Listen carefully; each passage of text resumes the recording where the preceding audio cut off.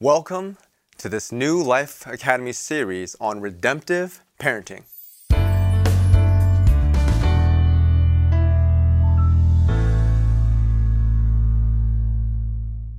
My name is Sue Kim. I'm one of the pastors at First Church, and I'm so excited for the series because it doesn't get more practical for parents than parenting.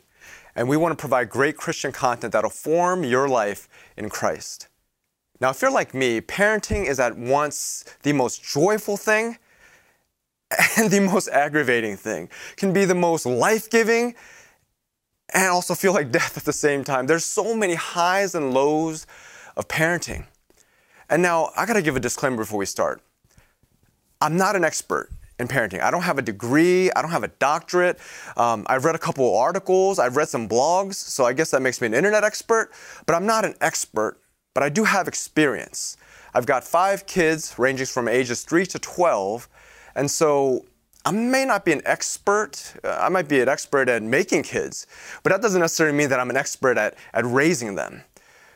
But what we're going to cover in these next 4 sessions is what I wish I knew when I started this parenting journey 12 years ago. Of how Christ makes a huge difference. The difference in my parenting. And this isn't a parenting how-to. This is a framework that will allow you to make a huge difference in the way that you raise and parent your children. So what is redemption? It's not a word that we use on a regular basis. You might think of redeeming a coupon or redeeming your mileage or your points to get something. You give up something to gain something. You might think of a redemptive story. A story of redemption, someone who was in a tough situation or someone that was in a bad situation. And we love redemption stories. Our movies, our literature is filled with redemption stories and redemption narratives. Or you might say that someone is so bad or so awful that they are beyond the point of redemption. So as a parent, one of the things that I do is I'll eat burnt food. If I'm cooking and I burn it a little bit, it's okay. It's a little crispy, a little crunchy, and I'll still eat it. It's still good. But there comes a point, even for a parent, and even for a dad, where you burn a piece of food or a piece of meat so much that you can't eat that anymore. It's way beyond the 5 or 10 second rule.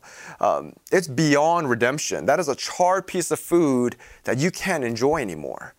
So those are some of the ways that we might use the typical word for redemption. But for the Christian, what redemption means is that we are bought, that we are redeemed by a price to be freed from something by Christ's work. The Bible talks a lot about redemption. The first passage we're going to look at is in Ephesians chapter 1. And Ephesians chapter 1, verse 7 says this, "In him we have redemption through his blood, the forgiveness of our trespasses, according to the riches of his grace." The word redemption is used again in the book of Colossians in chapter 1, verse 13, where Paul writes, "He has delivered us from the domain of darkness and transferred us to the kingdom of his beloved Son, in whom we have redemption, the forgiveness of sins." In the book of Hebrews, the Bible says this, "He entered once for all into the holy places, not by means of the blood of goats and calves, but by means of his own blood, thus securing an eternal redemption." And then Paul writes in Romans chapter 3, verse 23, "For all have sinned and fall short of the glory of God, and are justified by his grace as a gift, through the redemption that is in Christ Jesus, whom God put forward as a propitiation by his blood to be received by faith. This was to show God's righteousness, because in his divine forbearance he had passed over former sins. It was to show his righteousness at the present time, so that he might be just and the justifier of the one who has faith in Jesus." So what is the result of all that Christ has done? And by the faith that we put in him and his atoning sacrifice. Colossians 1:22 says this, "He has now reconciled in his body of flesh by his death, in order to present you holy and blameless and above reproach before him." The Bible says that through what Jesus has done, you and I are blameless before God. that we are without accusation. I don't know what time you're watching this. I'm recording this in the morning, and driving down 75 this morning, I already had accusations against me. I had people yelling at me about how slow I'm driving in the left lane. I certainly don't feel blameless, but the Bible says that because of what Christ has done, because of what He has done through His death, His atoning death, His redemption, you and I are blameless before Him.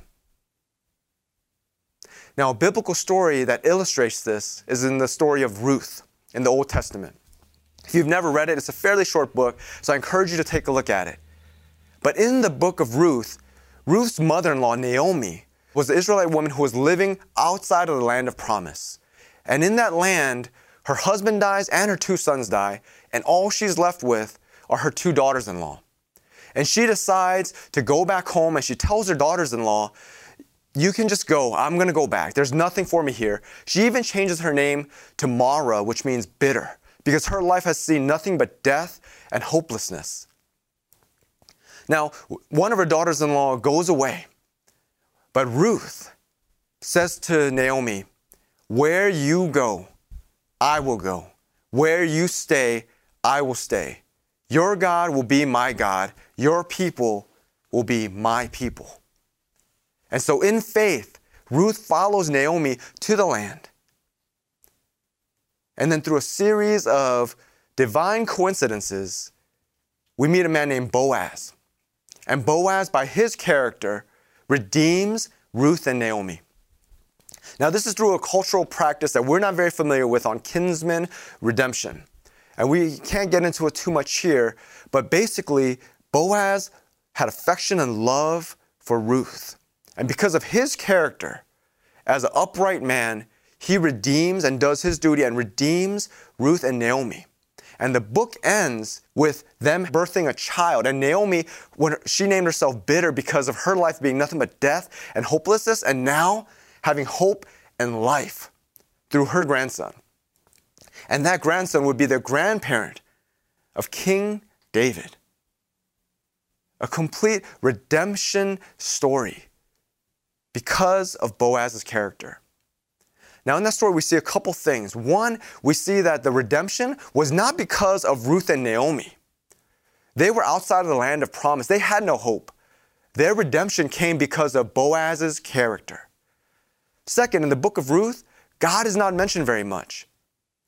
But behind all their little divine actions, all their daily things that they did, we see that God was working in their midst and on their behalf.